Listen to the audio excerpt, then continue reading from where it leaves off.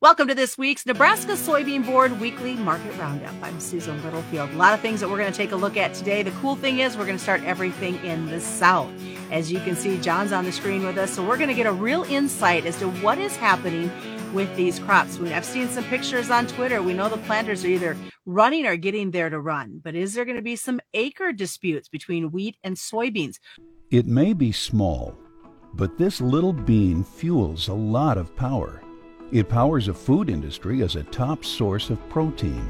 It's a fuel that powers diesel engines with fewer emissions.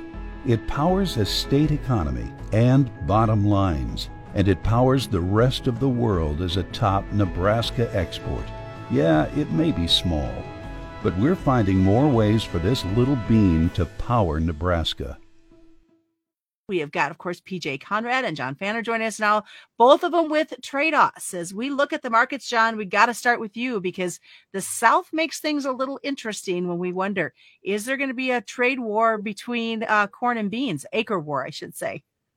Well, down here, there was a lot of wheat planted this year, and those acres will eventually go to beans, this summer as they harvest the wheat. So not going to be much of an acre battle there. One thing you might see, there's still maybe some push and pull left between cotton and corn.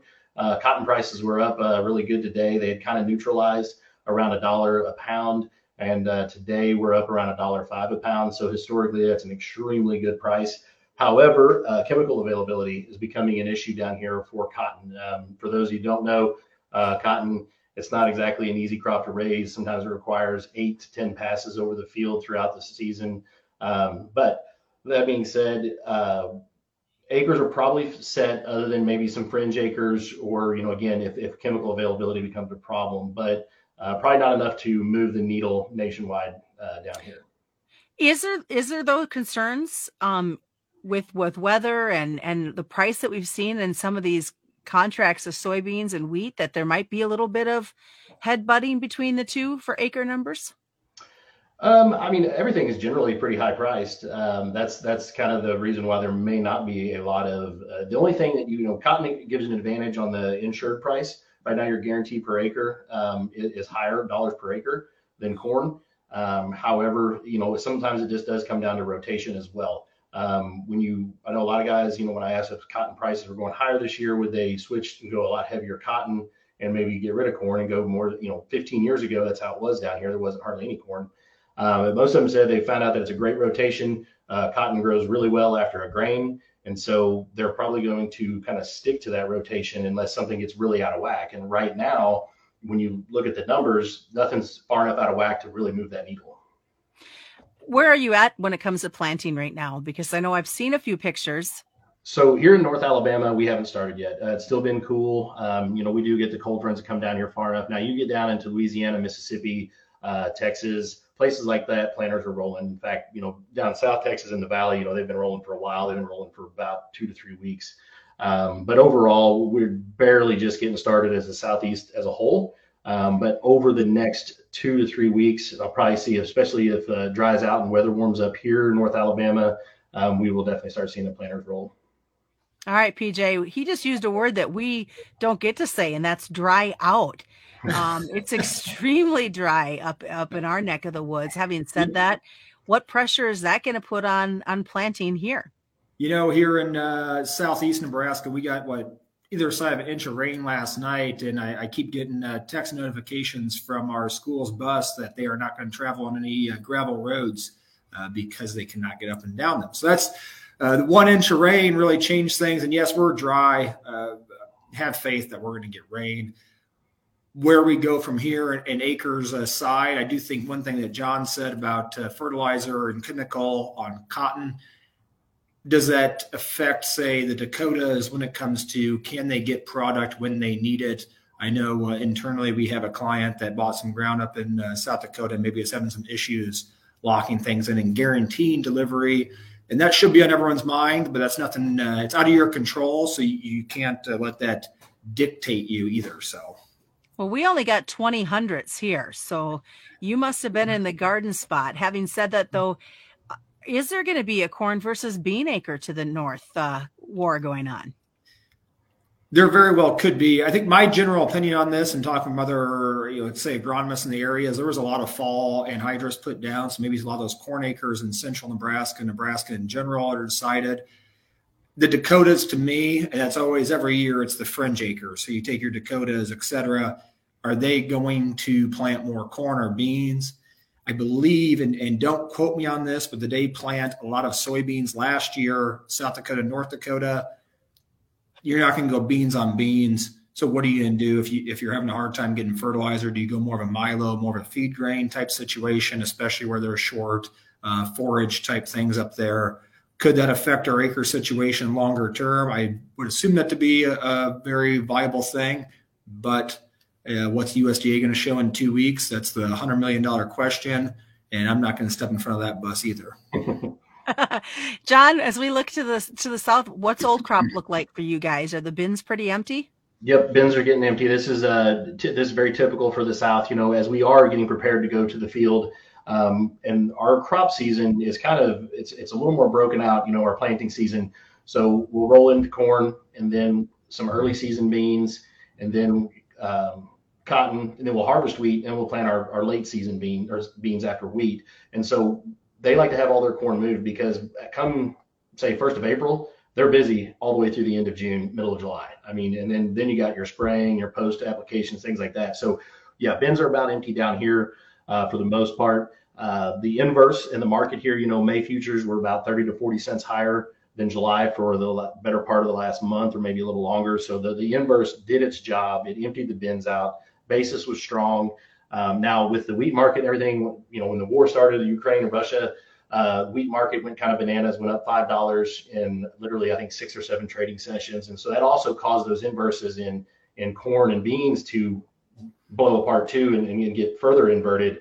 And so that kind of exacerbated getting that corn and those beans moved out. But also then it got people scared and they started rolling to the July, and it caused a lot of basis issues and a lot of confusion for about a week. But it's kind of settled out now, and the market has kind of, I guess, reached a more equilibrium. I guess it's probably not the best term, but it's settled down to where things are trading more normal now. All right. Well, as we continue here at the Nebraska Soybean Board Weekly Market Roundup, it's being brought to you by Nebraska soybean farmers and their checkoff. PJ, in the north, I've seen a lot of grain moving out of bins, a lot of old crop headed out. Basis numbers with this old crop, what are you thinking? Definitely. Here's my kind of catch-all to all of it. If you have hedges on it and you're looking at old crop stuff, I think you got to be proactive and move things. April, May is a great time if you can logistically pull it off, just because we're going to see some sort of short pump there in basis.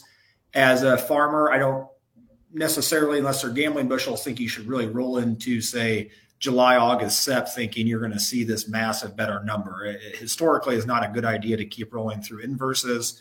And so I'm really trying to deter people from that unless you're willing to take $1 up or down. But you could say the same thing about futures price. If you're unhedged, is there really, we can sit here and say, yes, just throw out a number, 20 under basis for March is bad.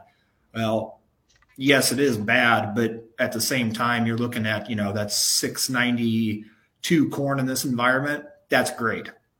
That's not focused so much on basis, which, we really preach basis and everything else. But at the same time, when you have futures levels where they're at, sometimes it's best to part ways and not worry about some of those finer details when you're catching $1 rally in the last 3 weeks with everything going on. Let's part ways with it. Be happy with what we have and focus on this 22 crop before we get planted too.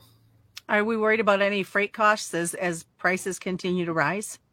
It seems like on the rail, definitely there's increased freight costs there, fuel surcharges and the BN and car costs and everything with the UP is potentially going to cause some havoc when it comes to basis. Ethanol, obviously always a driver. What's going to drive that moving forward?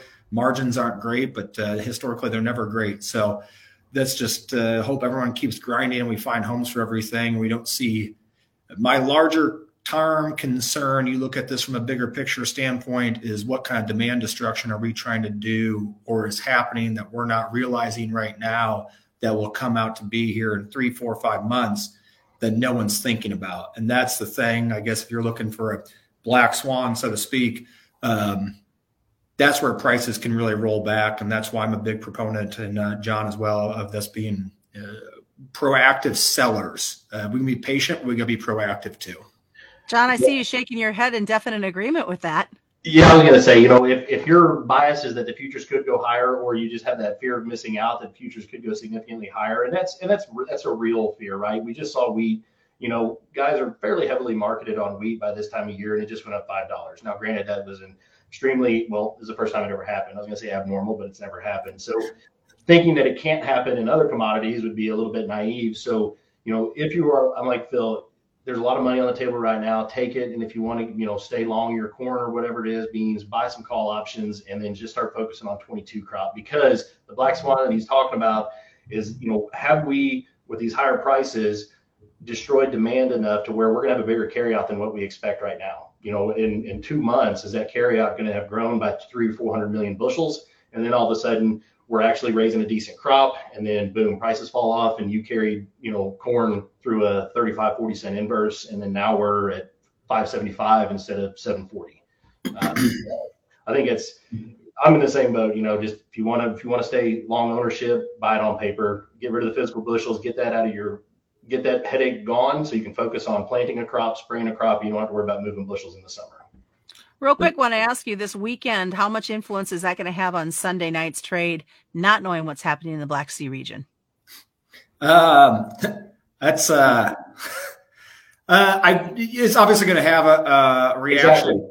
Exactly. But overall, we have a lot of that baked in. I think really the headline risk at this point is, do things get worse? To China meeting with U.S., et cetera. What happens with all that?